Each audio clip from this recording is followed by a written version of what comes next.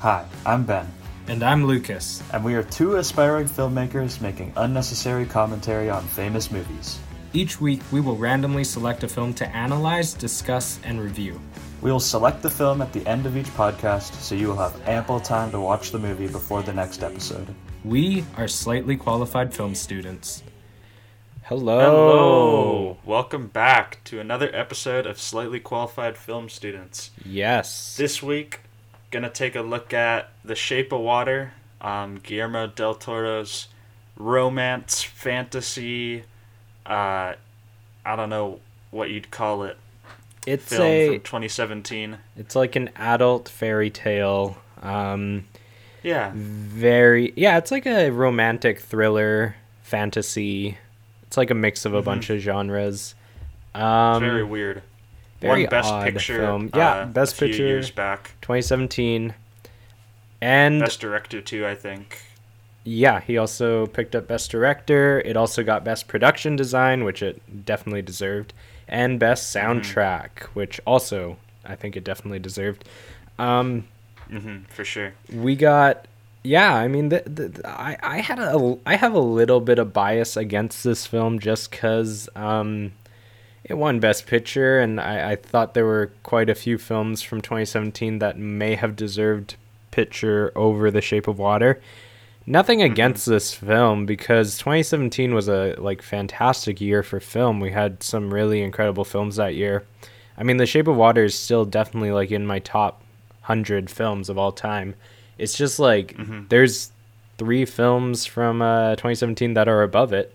Call Me by Your Name, 3 Billboards Outside Ebbing, Missouri, and Get Out, that I feel might have been better Best Picture winners. It's kind of weird though. I don't think Get Out is necessarily Best Picture worthy. I mean, but I'm happy that it got recognition at the Oscars, because it's kind of an obscure film from Jordan Peele. And it picked up Best Original Screenplay, which was crazy. Well deserved. Yeah. It's very creative. I love Get Out. Yeah. Is it on the wheel? It is. Oh no, it's not. It got requested actually. It's next to go on the wheel, I believe. Nice. Yeah. Yeah. Okay. I got the plot summary here summary. just in case. Nice. You need it. Eliza, a lonely janitor, stumbles upon an amphibious creature that is held captive in a secret research facility. She then develops a unique relationship with the creature. Yes, or as Guillermo del Toro describes it, woman sleeps with fish. That is the film. Yeah, that does happen a few times in this film. Sally Hawkins plays Eliza, does a really great job. It's pretty interesting too. She obviously portrays a mute character in the film. Yeah. But there's still I feel like you get such a good emotional reaction when watching her. Yeah, I mean, there's something from, really her facial expressions. Yeah, really impressive about acting with no dialogue, doing it all physically and through your eyes and through your face. Very intimate scenes with no voice. Exactly. And I mean, if you think about it, our second to main character, sort of, the amphibious man or the fish monster or whatever you want to call it, Doug Jones. Yeah. Doug Jones doesn't talk either. So we got basically the love story within this film, or the 2 main characters in this film, don't talk. And that's definitely risky to. I mean, this entire film is risky on everything, but it works. I mean, I think it works. Honestly, it still stays captivating. The film is still entertaining to a certain extent, even though there's definitely a lot of scenes with minimal dialogue. And yeah, I mean, I think it's really helmed in by Guillermo del Toro's really strong direction of this film. I definitely think he deserved Best Director. It may have not deserved Best Picture in my eyes, but I think Director, I'm okay with him picking that up, because I think he really did a good job just crafting this entire film. Guillermo is like a master of the almost realism but fantasy kind of movies. Yeah. You got Pan's Labyrinth, which I haven't seen, but I know it is very well received. Yeah. And his earlier Hellboy stuff I also haven't seen. I don't know if I'll watch that. No, I wouldn't. Looks a bit. I would definitely watch Pan's Labyrinth though. Pan's Labyrinth is similar iffy. to The Shape of Water in its like tone, in its kind of adult fairy tale kind of vibe. It's also very like violent and intense while being this kind of mystical, fantastical with all of these like creepy looking monsters. I think Pan's Labyrinth is better than The Shape of Water on like a storytelling perspective, but I think The Shape of Water is Guillermo del Toro's best film on a technical perspective, looking at it through cinematography, production design, through his like grasp of like just bringing it all together in like the visual aspect. I think this film is very beautiful to look at. And for sure. Yeah, I think he really paid a lot of close attention to just all of the technical stuff within this film. And also he did it with, I mean, it's not a huge budget. It's $20 million budget, which this film doesn't look like a $20 million budget film. No. I mean, we were talking about Silence last time, which had a $40 million budget, which is double. And Silence was mostly filmed on location, where you have The Shape of Water mostly filming on sets and production design, which tend to cost a bit more money. Exclusively. Yeah, which tend to cost quite a bit more money. And the production design is so good in this movie. And yeah, I can't believe all of the stuff they did in this film from start to finish with only a $20 million budget, with also having a very talented cast involved with the film. I mean, that's really... I mean, the thing is... impressive. It's a very amazing set. It is just one building, though, and they do reuse kind of like the same 4-ish rooms, like over and over again. Like, just for the... I'm not saying that that's bad, but like if you look at the rooms they clean, it's pretty much just the same. Yeah, that's true. But even like her apartment and the theater. Yeah, her apartment is you gotta have water. And there, so. His like her neighbor, what's his name? Richard Giles. Jenkins' character, Giles. His apartment, it's crazy. Even the outside when she comes out of her apartment down the stairs by the theater. I mean, that's all set, and it's beautiful. And they've recreated this, this 1960s, I guess, where is this based? L.A.? Baltimore. It's set in Baltimore. Yeah, and then we have even the Cadillac store. That was something. Why are we talking about production design right now? We'll get into production design later. We'll get into that. Yeah. For now, let's do standout scenes. Standout scenes. What is yours? What's your standout scene? Oh, mine. Okay, I'll go. You first. Go first. I got it. I'm gonna. Like, I think that my favorite sequence is the when they break out our amphibious creature.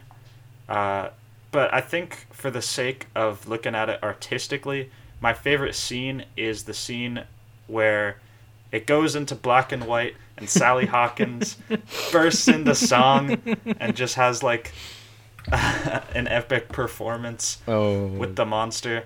I don't know why, but I just think that that's like a really cool choice that they decided to do that like random dance number in the middle of the film. It checks out this too. This film almost has a lot of psychedelic transitions and stuff throughout the whole thing, and I don't know, this like in any other film this would seem really out of place, but The Shape of Water is just weird enough that I feel like it totally fits in, and I love that they like we're goofy enough to throw that in there. Yeah, exactly. I just think it's bold and I appreciate it. So that's my standout scene. I was watching an interview with Guillermo del Toro, and he said failure and success live next door to each other, and that's very true for this film. He said, he decided he was just going to take a lot of risks, and I would say most of them paid off in this film. And I think it really is just about how these characters are written and how heartfelt the movie feels, that even though the concept is very strange,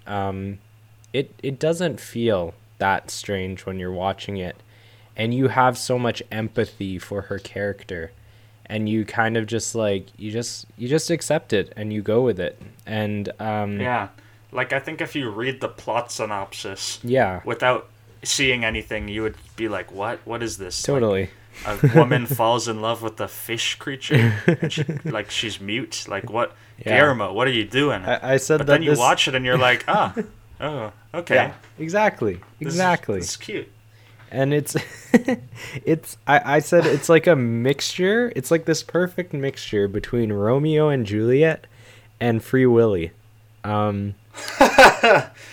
It's like the perfect combination. You got that love, unbinding love story. The life of the sea. Michael Shannon is trying to destroy their relationship, and then you got free the fish man. You got that sprinkled in.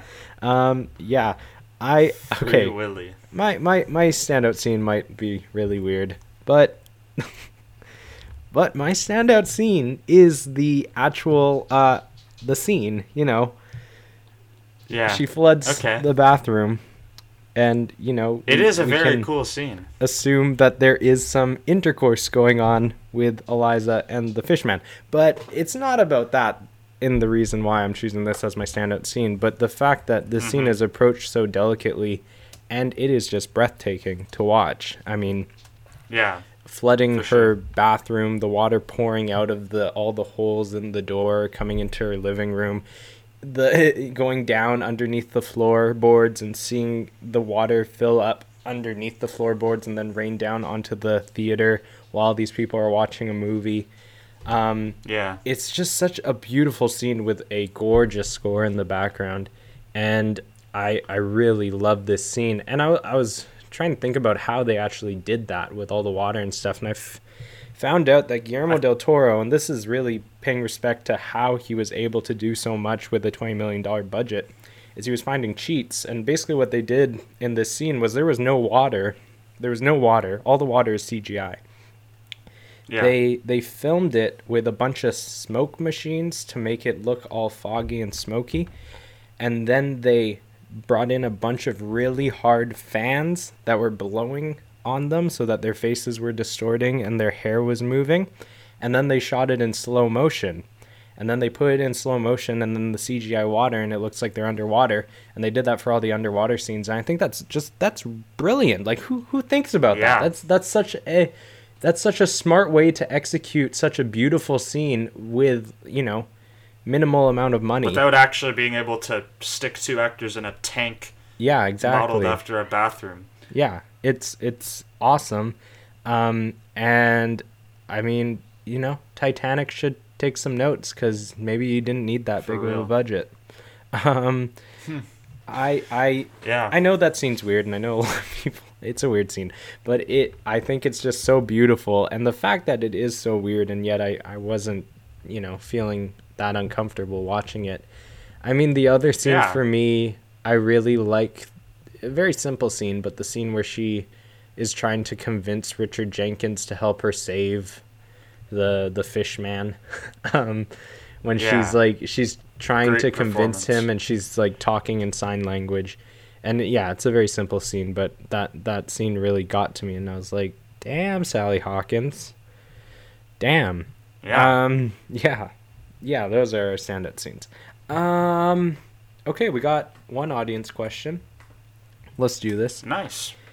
The audience question is, what is your interpretation of the ending? We get this question a lot. What is your interpretation of the ending of the film? Was it real? Was it all like in Richard Jenkins' mind? What is your interpretation of the final stuff? Well, I guess we'll talk about it now. I think that what literally happens in the end, I think that she dies. I think that she gets killed, and then the fishman jumps into the water, and the fishman turning her wounds or her scars into gills is just something that Richard Jenkins came up with to make him feel like they had a happy ending. And I think that that's kind of what Guillermo del Toro was going for. Because you have the narration at the start. It's Giles telling the story about if you ask me what happened at the end, exactly, what would I say? And then he's like, well, her love was surrounded in the shape of water, So I think that she dies, and then this is just Giles's kind of artistic view on how she kind of had a happy ending. Yeah. And they fell in love. And I agree. We're fish people. That was my interpretation also. I don't know. Because, yes, the fishman clearly has some sort of powers to a certain extent, but she was already dead. I mean, I don't think he has the ability to bring someone back to life. Yeah, much less transform her into a water-breathing fish lady.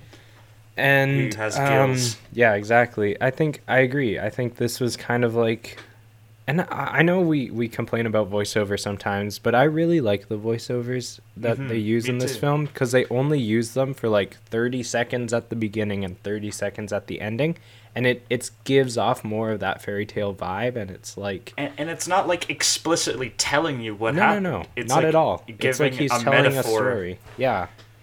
It's very similar to Pan's Labyrinth, and how Pan's Labyrinth ends and how Pan's Labyrinth is kind of approached. I know you haven't seen it, but it is very similar. And that's my interpretation of the ending too. I think maybe not a lot of people get that. I don't know, maybe people take it too literally, but yeah, I definitely think there's a lot of metaphors there. I think this entire film is filled with metaphors, but yeah, I like that. Well, I guess let's take a quick break, and then we'll hop into the actual review.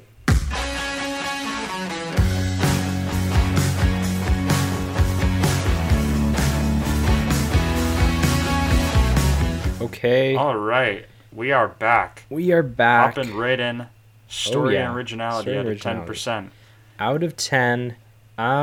This is a crazy, unique, and original story. It is. It is. I haven't ever seen, like, this kind of amphibious romance story before. And I liked Guillermo del Toro's outlook on it. He said that the way he makes films is he uses these fantasy, these crazy, very fictitious ideas to get across, like, real world messages, is what he says. Yeah, sure. So I guess in this case, it's about feeling accepted and feeling loved, even under whatever circumstances. And I like that. I think it's sweet. Is this story, like, the most crazy intricate? No. But I think that it's a very unique romance story. It's very interesting.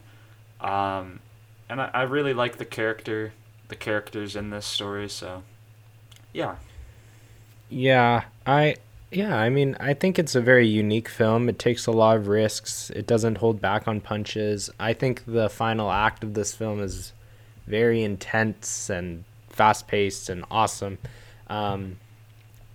But yeah, I don't think it's the most, like, creative film if we're actually looking at, like, the story progression and the actual, like, everything that happens. It's it feels like a formula. It feels like, something we've seen before, just with a very, very weird love story involved. But yeah. I think it like I was saying, it's kind of like Romeo and Juliet meets Free Willy. It does feel like it's following a similar formula in a combination of those two films. And some of the characters do feel pretty cliche. I would say especially Michael Shannon. His character, I think his performance is great, and I think the dialogue that's written for him is really great. But his motivations and his character in general just isn't that unique. Yeah, I can see that. He's kind of just evil government bad guy. Yeah. Like, he kind of plays the same role that he does in a lot of films where he's just, like, Southern accent. Yeah. America #1 kind of guy. Yeah. I love Michael Shannon. I do. But, I feel like some characters aren't the most creative in this film. Yeah, that makes sense. I really like Giles, and I like Eliza. But I do agree. Yeah. Michael Shannon, even Octavia Spencer, they kind of feel like fairly, like, just characters we've seen already many times in films. And yeah, I think this film can fool you with originality just because of how odd it is, but I don't think it is really that original. It just has a very unique weird love story going on, but the actual like concept of the film and how everything progresses, it's fairly simplistic. Yeah. I gave it an 8 out of 10 for story and originality. I still think it's pretty strong. I gave it an 8 as well. You can't really go that much lower with the film about a mute woman falling in love with the fish. Yeah. So, yeah, 8 out of 10. Let's move on to the beginning. I think that the opening, like, credit scene is some really nice, I guess, CGI.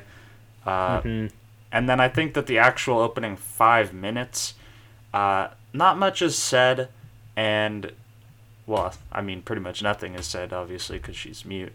Yeah. But I think it sets up her character pretty nicely. Yeah. And you get a taste of some really awesome lighting, some really nice color work, and some nice tracking shots, too. Totally. Yeah. But, I don't think that this is the greatest setup. And it's fairly, boring, I guess, on rewatch. Yeah, I think it's hard to do setup when your main character doesn't talk, though, so I gotta give him credit. Yeah, but I think the opening act to this film is the weakest act, and kind of shows. Yeah, I like the beginning. I mean, I really like that opening long shot with... Dude, the music is so good in this film. I'm gonna keep saying that. But, like, that opening score with that long shot and her, like, floating down onto the couch...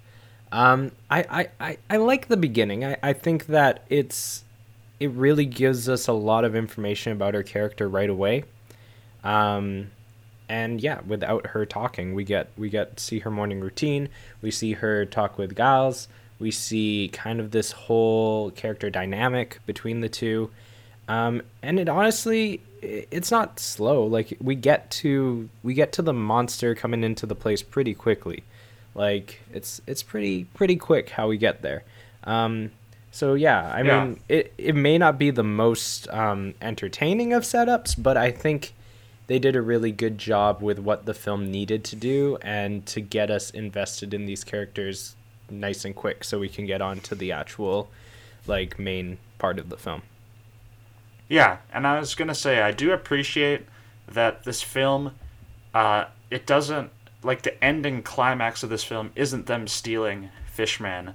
That happens fairly early. I mean, pretty much like halfway through the film. Yeah. And so that I really like that they get straight to the point. They don't have this whole like trying to figure out what it is. It's like boom, right away you know that it's the Fishman. Yeah. And Sally Hawkins is curious. Like I like that it doesn't waste any time. Yeah. And while that's not in like the opening 5-10 minutes, I pretty much boosted up the beginning a little bit just because I respect that. Yeah, I agree. And also cinematography, all that, it definitely really boosts it. Yeah. And the theme, Alexander Desplat can have my heart. So beautiful. So beautiful. Yeah, I give it a 4 out of 5 for beginning. I gave it a 4 also. Late 4, but yeah, solid. Okay, let's move on to ending out of 5. Now, I really do enjoy the final act of this film. I love the violence that occurs. I love how the violence just kind of comes out of nowhere. We've had hints of violence, but it just goes, like, crazy in the last bit. With, like, pretty graphic violence, honestly. They're showing quite a bit of blood. The, like, shootouts. Michael Shannon gets his throat slit. Richard Jenkins going randomly 007, just knocking him out with that giant piece of wood. Yeah. I mean, I think this is a really fun final act of the film. And I do like that it leaves... It may not seem like it leaves it open-ended, but it does leave it quite a bit open-ended. Dude, that final shot of them floating in the water... I mean, it's on the poster, beautiful. But it goes even wider. And it's just, with Richard Jenkins giving his little final monologue over top of it, it gave me chills. I mean, it's a really beautiful final shot. And even though I don't think this is a perfect ending, I think it really executed the, like, final minute there. Yeah, I think that it's a very solid ending. We already gave our thoughts on what we think it means. But I think score is beautiful. The shot is really nice. And I do like this narration. I don't feel like it's unwarranted or lazy. Yeah. It almost makes the film more open-ended. Yeah. Because otherwise, there's no one telling you that this isn't necessarily what happened. But I mean, once you hear that this is kind of from the perspective of what Giles is thinking, it almost makes it more open-ended, and you can kind of come to your own conclusion about what actually happened to Eliza and the Fishman. Yeah. So I like that. Mm-hmm. I gave the ending a 4% out of 5 as well. Same, 4 out of really 5. Nice ending. Yeah, it's a really sweet ending. Yeah, I like it. Okay, screenplay and dialogue out of 8. What are your thoughts?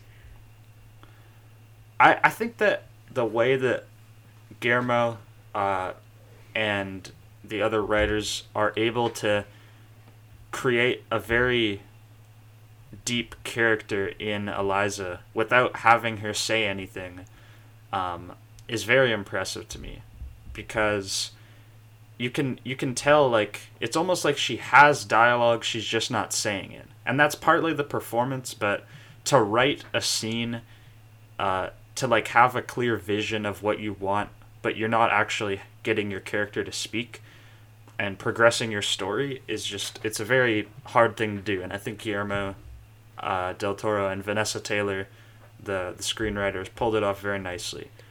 Yeah. And I also really love some of the dialogue in this. I think that Giles' character is very funny. I think Michael Shannon's character is hilarious. His dialogue is great. Even if I don't think he has the deepest character, some of the stuff he says is it's funny. You also have like these random one-off characters like the pie guy. Yeah, sure. Just little funny scenes like that that I think that create a better mood for this film. I like the whole key lime pie joke. Opens up the fridge and has like 10 key lime pies in there. Yeah, I mean, I definitely have problems with this screenplay.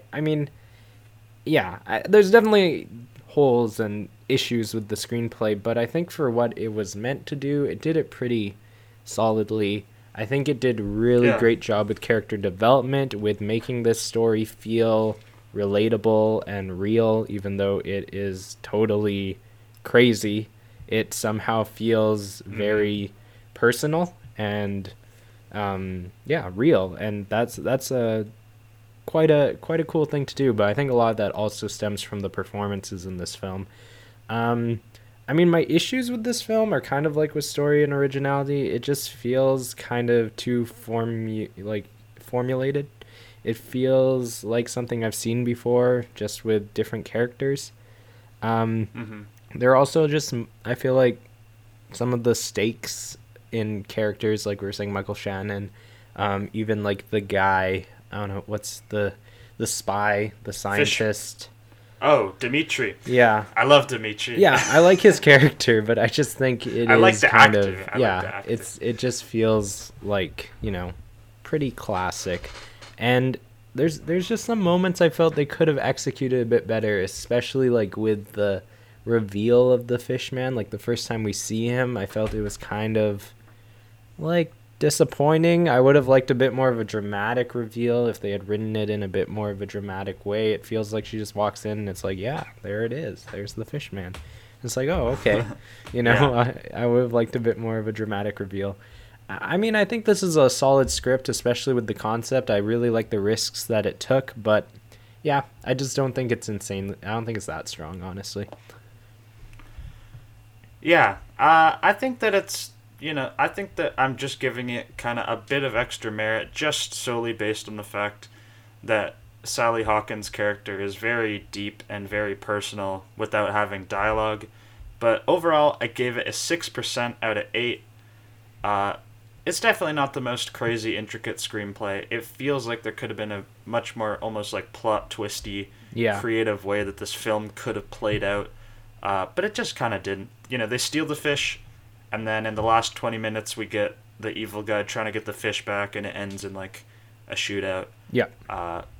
And they do kind of try to like interweave like the other half with the Russians, But I mean, I just think that they didn't really put enough time into that storyline for it to like fully come to fruition. It's a very forgettable storyline. Like I totally forgot that was even a part of the film. Like I was like, oh yeah, I totally forgot this even happened. Like the Michael Shannon. It also feels very convenient. Yeah, it does. Feels like it's only really there just so that they can to add a bit escape extra with conflict. The fish. Yeah. Totally. Yeah. It just gives them an excuse to like have the keys, but then they kind of forget about it, and it's just more about Sally Hawkins' love story. Yeah. So, yeah. Yeah. I'm being generous with the 6. I also gave it a 6 out of 8. I don't think it's that bad. I mean, I think the dialogue really boosts it and the characters, but yeah. I gave it a 6 out of 8. Okay, let's move on to soundtrack out of 7. I think the soundtrack kind of carries the dramatic and romantic moments of this film. Usually I don't... Anybody else... Yeah. I think if anybody else was on the score other than Mr. Desplat, it wouldn't have been the same. It literally would not have been the same film. I wouldn't have enjoyed it as much. It wouldn't have been as entertaining.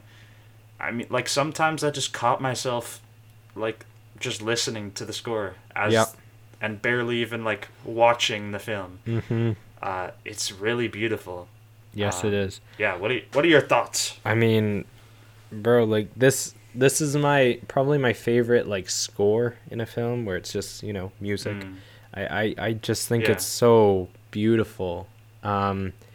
And usually I don't like an overabundance of music. I usually prefer, don't use music too much, but I was totally okay with it in this film because I think the music is just so good that I don't care. Like, just keep it playing because it's just every single song. It's not just the theme. Like, every single song in this film, it's so beautiful. And even the song selections in this film, the like 60s music that they choose. The songs that she plays on her record player for The Fishman. Yeah. There's some, like, really, really, really good music in this film. I mean, that, like, the final score, the theme, the one where they're underwater, it's, like, this more lovelier version of the theme. They're just such gorgeous, gorgeous pieces, and they're not epic by any means. They're very, like, piano and string-based. They feel very, like, rooted and grounded. That's kind of Desplat's style, almost. Yeah, and it feels simple, but it also feels very experimental at the same time. It's this perfect mixture, I think, of, like, haunting and creepy, but also being lovely and beautiful, and I think that's the perfect tone and vibe of this film. I mean, I've listened to the score countless times. It's an easy 7 out of 7 for me. Yeah. I think that this is one of my all-time favorite scores as well. It's definitely up there, but it's not quite my favorite Desplat film. Score. I think that The Imitation Game and The Grand Budapest Hotel are equal, if not The Grand Budapest Hotel, like, a bit above this, just because, like, the character that it has in that film. And also Philomena has a really great score too, done by him. Sure. And even, like, something like Argo has a pretty good score too. He's done so many films. He's done The Danish Girl, just so much stuff. Zero Dark 30. Yeah. He's done every Wes Anderson film since Fantastic Mr. Fox. This guy is just a legend. I'm not gonna lie. He's probably my favorite film composer. Yeah. Sorry, Hans Zimmer. Yeah. Easy 7 out of 7 here. Easy 7 out of 7. Nice. Okay, let's move into production design. Costumes and set. Out of 6. It's phenomenal. It is phenomenal production design. I mean, oh my god. Every single set is just breathtaking. Yeah. I mean, the place where they keep the fish. The detail. Yeah. Even simple stuff like a bus. Like the bus she's on. It's gorgeous. It is. And every single set feels perfectly fitted to the era. This theater is great. Yes. The apartments are great. Yeah. I mean, Oh, even Octavia Spencer's apartment, which we see once for like 2 minutes, has like some personality to it, some flavor. Totally. If it's cluttered, like they really took their time with the production design, and I mean they kind of had to. This film is set in the 60s, so they had to match that. Yeah. And I mean they had to build a freaking research lab, like a science fiction-y lab, and I mean they did it. And like hidden costumes fact too. Little fun fact, so like the research lab and Michael Shannon's office, the office that overlooks this like research area. Yeah. It is the same set used in the movie Hidden Figures, which is also an Octavia Spencer film from the year before. It is the exact same set, and if you watch both films, you will notice it's the exact same set. Obviously, and they just kept it built, and and just decorated it differently. Guillermo saw it, and he was like, "Wait! Yeah, I want to use that." One was for NASA, and this one is for some secret government facility.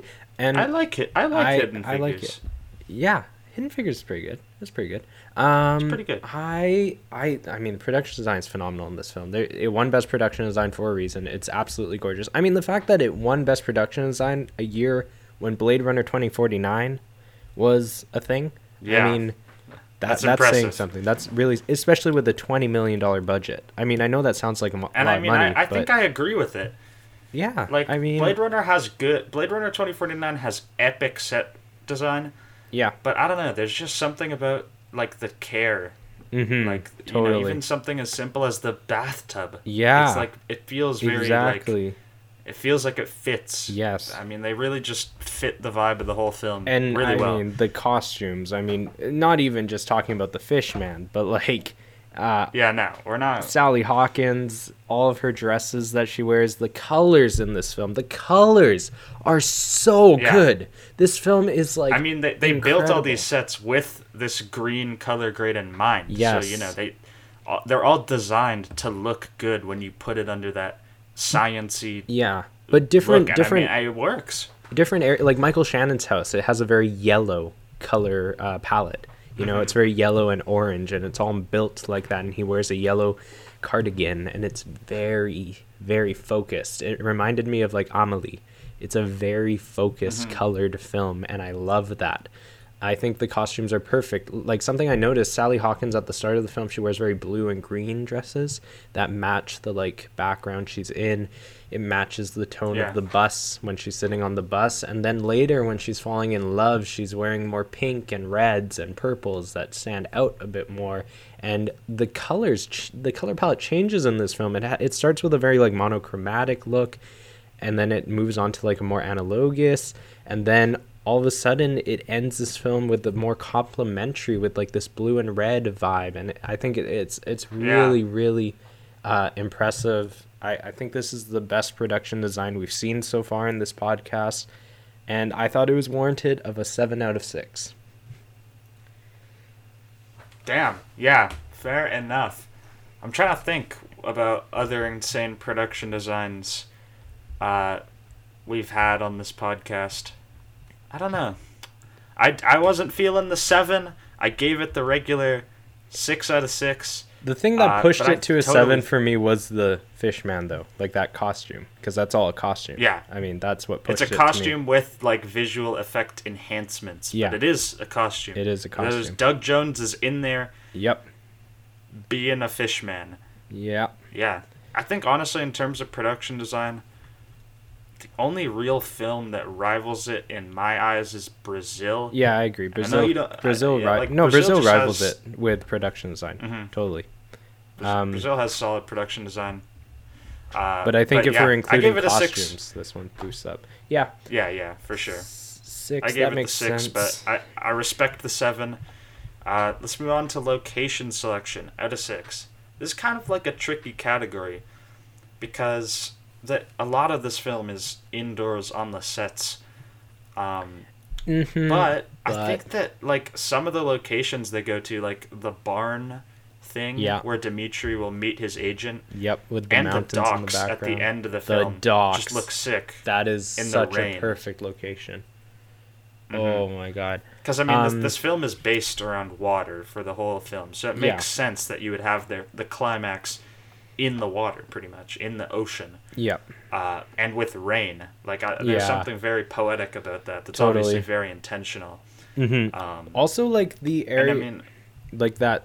I guess that is kind of the barn, but they move different places when Michael Shannon is like torturing that guy and he's trying to get information out of him. They go up against this like on the sand. Yeah, this grain. Like sand pile with this like mountainy background.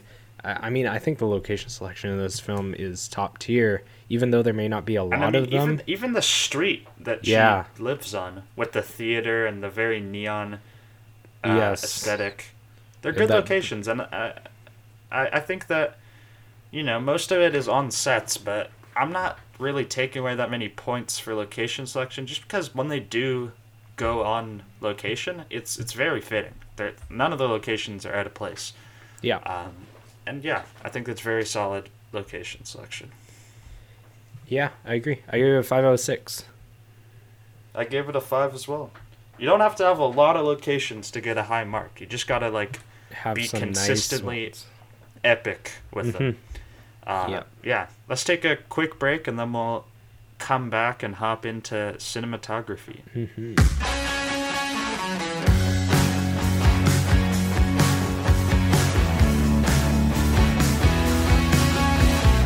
Okay, we are back. We are heading in cinematography out of 10. And the cinematography is beautiful in this film. It's very good. And we did Silence last time, and I think that this film is a clear example. Silence was a clear example of how location selection boosts your cinematography, and for this one it was production design boosts your cinematography. For sure. I think this film is breathtaking to look at. I mean, for sure. Even the shots that were very simple, they're boosted so much through the colors, through the LUT that is used in this film, through just the overall like simple costumes and makeup used in this film. Even if it's a static shot, it just looks so nice. I don't know. This film really, it's just stunning to look at. And I love the style that this film kind of has. It's very tracking shot heavy. They're not necessarily the most like impressive, crazy tracking shots that are going to grab your attention, but they're just very subtle camera movements. You know, the camera is on a crane for a lot of this film. It follows characters upstairs, that kind of stuff. And I really like that kind of style, because I think it complements this film very well with all these moving pieces. It kind of adds to the like almost sci-fi aesthetic. But also, I just love the way that they shoot these locations, like you were saying, with this green, like this very deeply green color grade. It just makes the lab look very nice. And I mean, the water that Fishman is in at the lab, like the green pool, makes for like a very cool first meeting kind of scene. Right. And yeah, I think that overall cinematography, it's stylized very nicely. Could use with some more bokeh, but there's overall, so much bokeh in this film, dude. It's gorgeous. There's some beautiful bokeh. There's some beautiful bokeh, like say when she's on the bus, but I think in the lab, get some more. Like I think the lighting in the lab is very like grim, which benefits the feel of it, but it makes it look a little, maybe a bit too murky for my, like, giving it some high points. But I still think that this is a very beautiful film. Tough competition that year, obviously. Blade Runner 2049. Blade Runner 2049. Yep. Yeah, I mean, there's some, like, just really nice dolly shots in this film, too, that I just spice stuff up. Especially like, when they're cleaning. I mean, yeah, or, like, when he comes out of the, that lab and his fingers were just bitten off, Michael Shannon, and it does this dolly shot into him with an extreme wide angle lens. Such a cool shot. Yeah. I mean, like, Silence is beautiful, but wasn't that creative with their movement in their camera, and I thought this film actually was creative. It might not be crazy in the movement. It's no Children of Men by any means, but they were still doing stuff to spice it up, with the tracking shots, with the pans and the tilts, and just moving the camera a bit more so even that it didn't stay too static. Yeah. Also, like going under the floor, like going. I always like that. If you're going through floorboards and stuff, it's just something that spices up your shots, makes it look like you're doing a continuous take. Mm-hmm. I like it. Honestly, it might not be a solid one, but this film, I think it was deserving of a 10 out of 10 for me. I just think this film is amazing to look at. I give it a 10 out of 10. It's very beautiful. I almost want to compare this film like color wise to Inside Llewyn Davis, because they're both very murky greens. This is Inside Llewyn Davis is too desaturated. I think that because the colors are very vivid in this film. Yeah, I even agree. though it's still this murky green. I love the colors in this film, and I really love the tracking style. But I don't know. I just can't put it at the same level as Silence. I don't know. I like the outdoor stuff a lot. I gave this a 9. It's a strong 9. But yeah, 9 out of 10 for cinematography. Very, very good. Very beautiful film. I think this film impressed me because, like, usually I don't like indoor stuff. But, like, this film, also, they made a bus look cinematic, dude. Like, how do you do that? Make a bus look, like, absolutely gorgeous. Mm-hmm. I mean, yeah. Mm-hmm. Okay, let's move on to editing out of 8. I was like watching this film and I was like, this editing, there's nothing that special about it. But then, I don't know, just the way that there's like some of the transitions between scenes and some of the mystical stuff is just, it's so impressive to me. Like, I think one of my favorite editing transitions I've seen, period, is right after she, the first fish intimacy scene, let's call it, happens. She's riding the bus and she's running her fingers along the window, and the animated raindrops to follow her, and then it zooms into the droplet and you get like a kaleidoscope effect in as the transition, and I was just like, damn, they really didn't have to do that, but they did, and it's such a much more interesting transition. I think the editing, it's like above average. It's very creative. Also the visual effects, that's a part of editing. The visual effects on Fishman are incredible. Like his eyes, dude, the way he blinks, so he blinks impressive. like sideways. Amazing. Also sound like the mixing, because all the water counts too. Yeah, sound mixing is really good, underwater stuff, but all the water's CGI, let's remember that. And that water I did not think was CGI. It is very, very good CGI water. Very impressive. I think the only shot that made me, that kind of just made me think, this is CGI, is the shot where he opens the door and the water spills out into the apartment. That's the only time I was like, oh, wait, is that CGI? Like, I was like... Well, that's because you can't really... you can't do that. But it looks real. It's amazing. It looks it's real. Really good. Yeah.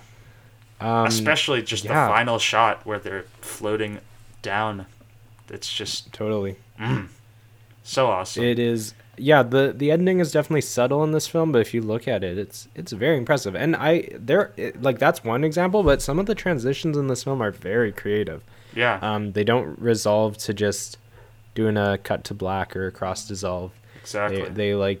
They do some cool stuff, some cool swipes, some just and I mean, moving in. Even the transition into my standout scene, where they slowly take away the color and fade it to black and white and change the lighting. I don't know. That's kind of stuff. It's weird, but it's quirky and I like it. I like it a lot. It just makes this film stand out and embraces the weirdness and the uniqueness of it.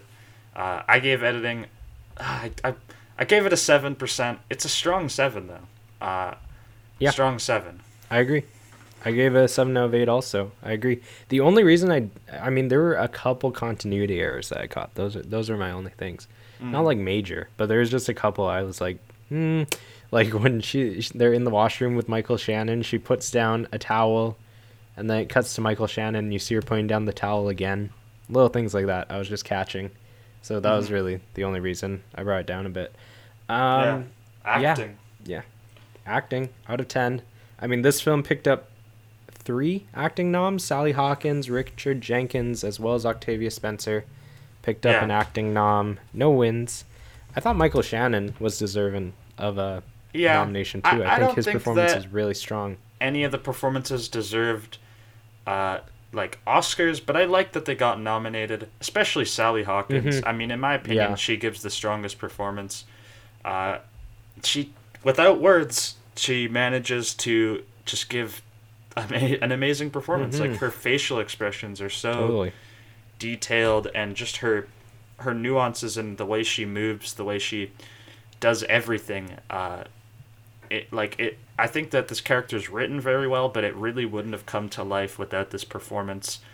You can, you know, have, as a director, have all this character development in your mind for this mute character, but if Sally Hawkins doesn't give an incredible performance, that character development is not going to be visible to the audience. Yeah. So I mean, true. I just love like the physical acting that she does. And she just, it feels so pure and heartfelt. Like she feels like such a relatable character. She creates this character that you have so much empathy for, and that you it's full of heart, and I love that. I think it's such a beautiful performance. I mean, obviously, Frances McDormand that year for 3 Billboards won, and I think that was deserving. Oh, yeah, it was totally. An incredible performance. But, I mean, this is a fantastic performance. She really nails, like, she really carries this film. Like, as far as, you know, I was talking about screenplay and character development, a lot of that does come from her performance, like you were saying. Michael Shannon is chilling. He's terrifying. He gives a great performance. I mean, maybe his character isn't the best written character, but he takes the work and he does it. He really pulls it off. Michael Shannon is he's so good at those kind of characters, like in Nocturnal Animals too. Amazing performance. And you know what surprised me is this man is only 46 years old. He was like 43 when he did this film. I thought he would be in his like 50s or something. He just has like that that like, I don't know, hardened edge, like southern feel. But nah, he's got a lot of performances left, so that's good. And then I mean, Octavia Spencer, she doesn't do that much with her character. I think she has some funny lines. I think her scene at the end with Michael Shannon she gave a really good performance. That's the only time you really see her doing anything dramatic. And Richard Jenkins is I do solid feel like, too. Yeah, and Doug Jones, obviously, gotta talk about Doug Jones as the amphibian man. Like, he is basically the Andy Serkis of prosthetics, in a way. You know, he's done so many prosthetic work, and he is, you know, kind of a legend. I mean, that's basically what I would say about performances. I gave it a 9 out of 10. I don't think any performance really was that crazy, but I think it's definitely deserving of a 9 out of 10. It's a really strong ensemble performance from everyone. For sure. Very, very solid. I'd love to see Sally Hawkins in some more dramatic roles, not in, like, Paddington, because I really don't think I've seen her in anything else other than The Shape of Water that's been notable. Love to see where she goes in her career. Let's move on to... I also gave it a 9% if I didn't say it. Let's move on to entertainment value out of 10%. Entertainment value, I think this film is, for what it is, it's very entertaining. It's very fun. It's I think the visuals definitely carry a lot of the entertainment for me, as well as the soundtrack.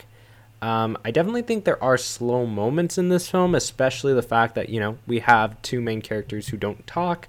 There is definitely moments that feel like they're dragging a bit. But I I do think for what it is, it's a pretty fun film, and I enjoyed rewatching it. I mean, I hadn't seen this film in like 3.5 years, but I still really enjoyed watching it, and I had fun with it. Yeah, I hadn't seen it since it won Best Picture, and I had to check out the Fish movie.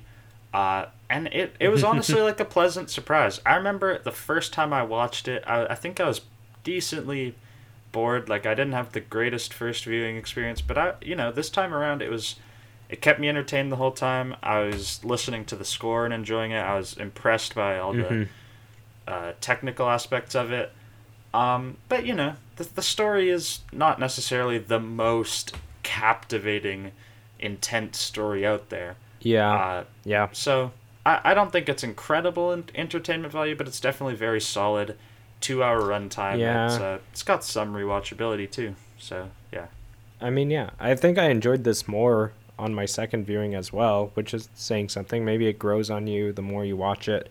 I went into the first time watching it kind of like pissed that it won Best Picture because I hadn't seen it yet until after it won Best Picture. True. Yeah, but I think it's a fun film. I enjoyed rewatching it. It is, it's cool. It's a cool film, and if you're open-minded and if you go into this with just like a acceptance of what it is, and there's some weird stuff going on in this film, if you can accept that and you can just enjoy it, I mean, I think a lot of people will actually really love this film. I mean, this film kind of feels like it's a classic, Yeah.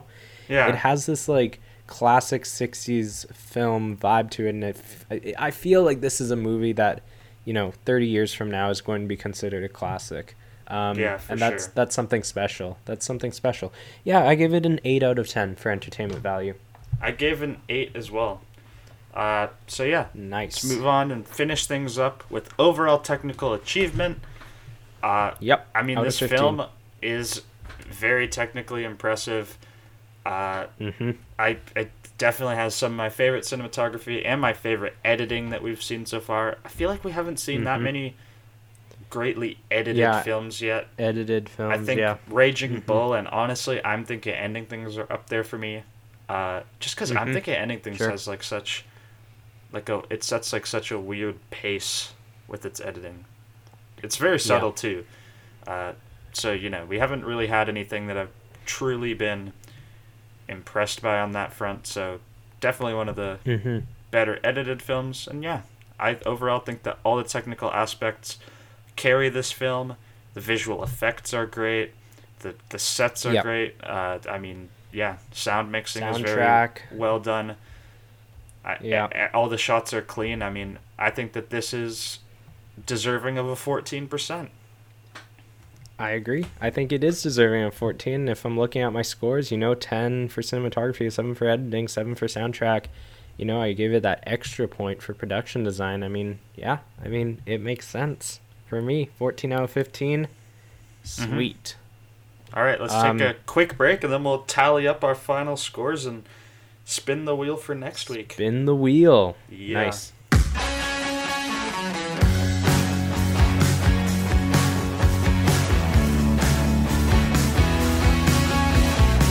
Okay. All right. We got our final scores ready for the Shape of Water 2017. What'd you give it overall? Okay, this movie scored way higher than I was expecting it to. I don't know. This film wowed me on second viewing. I think it was. I don't know. It's much better. It's a modern masterpiece. It's it kind of is. It's going to be a classic of modern cinema. Looking back. And maybe the screenplay isn't that enticing or that interesting, but it is, just a really solid film with some really just beautiful technical achievement. I gave The Shape of Water an 89%. Weirdly, this is my third 89 in a row. Nocturnal Animals, third 89 in a row. And now The Shape of Water, 89. Was Nocturnal Animals really? No, we did Inside Llewyn Davis in between. Oh, okay. So it's not my third 89 in a row. But, not quite cracking the 90 barrier. Nice. Not quite, yeah. I gave The Shape of Water not quite as high, but I gave it an 87%.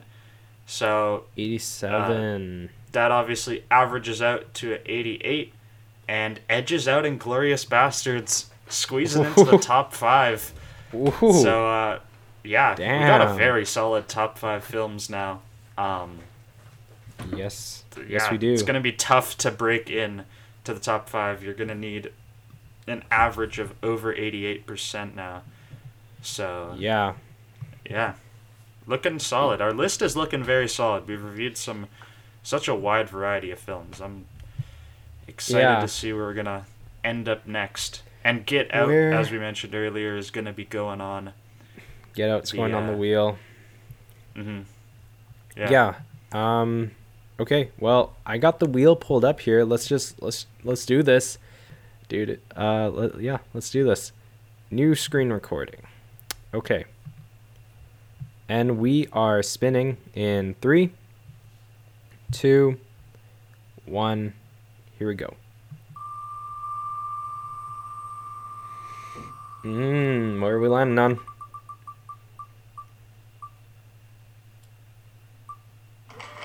Ooh. We have landed on Eternal Sunshine of the Spotless Mind. Ooh. I love this film. I love Charlie Kaufman.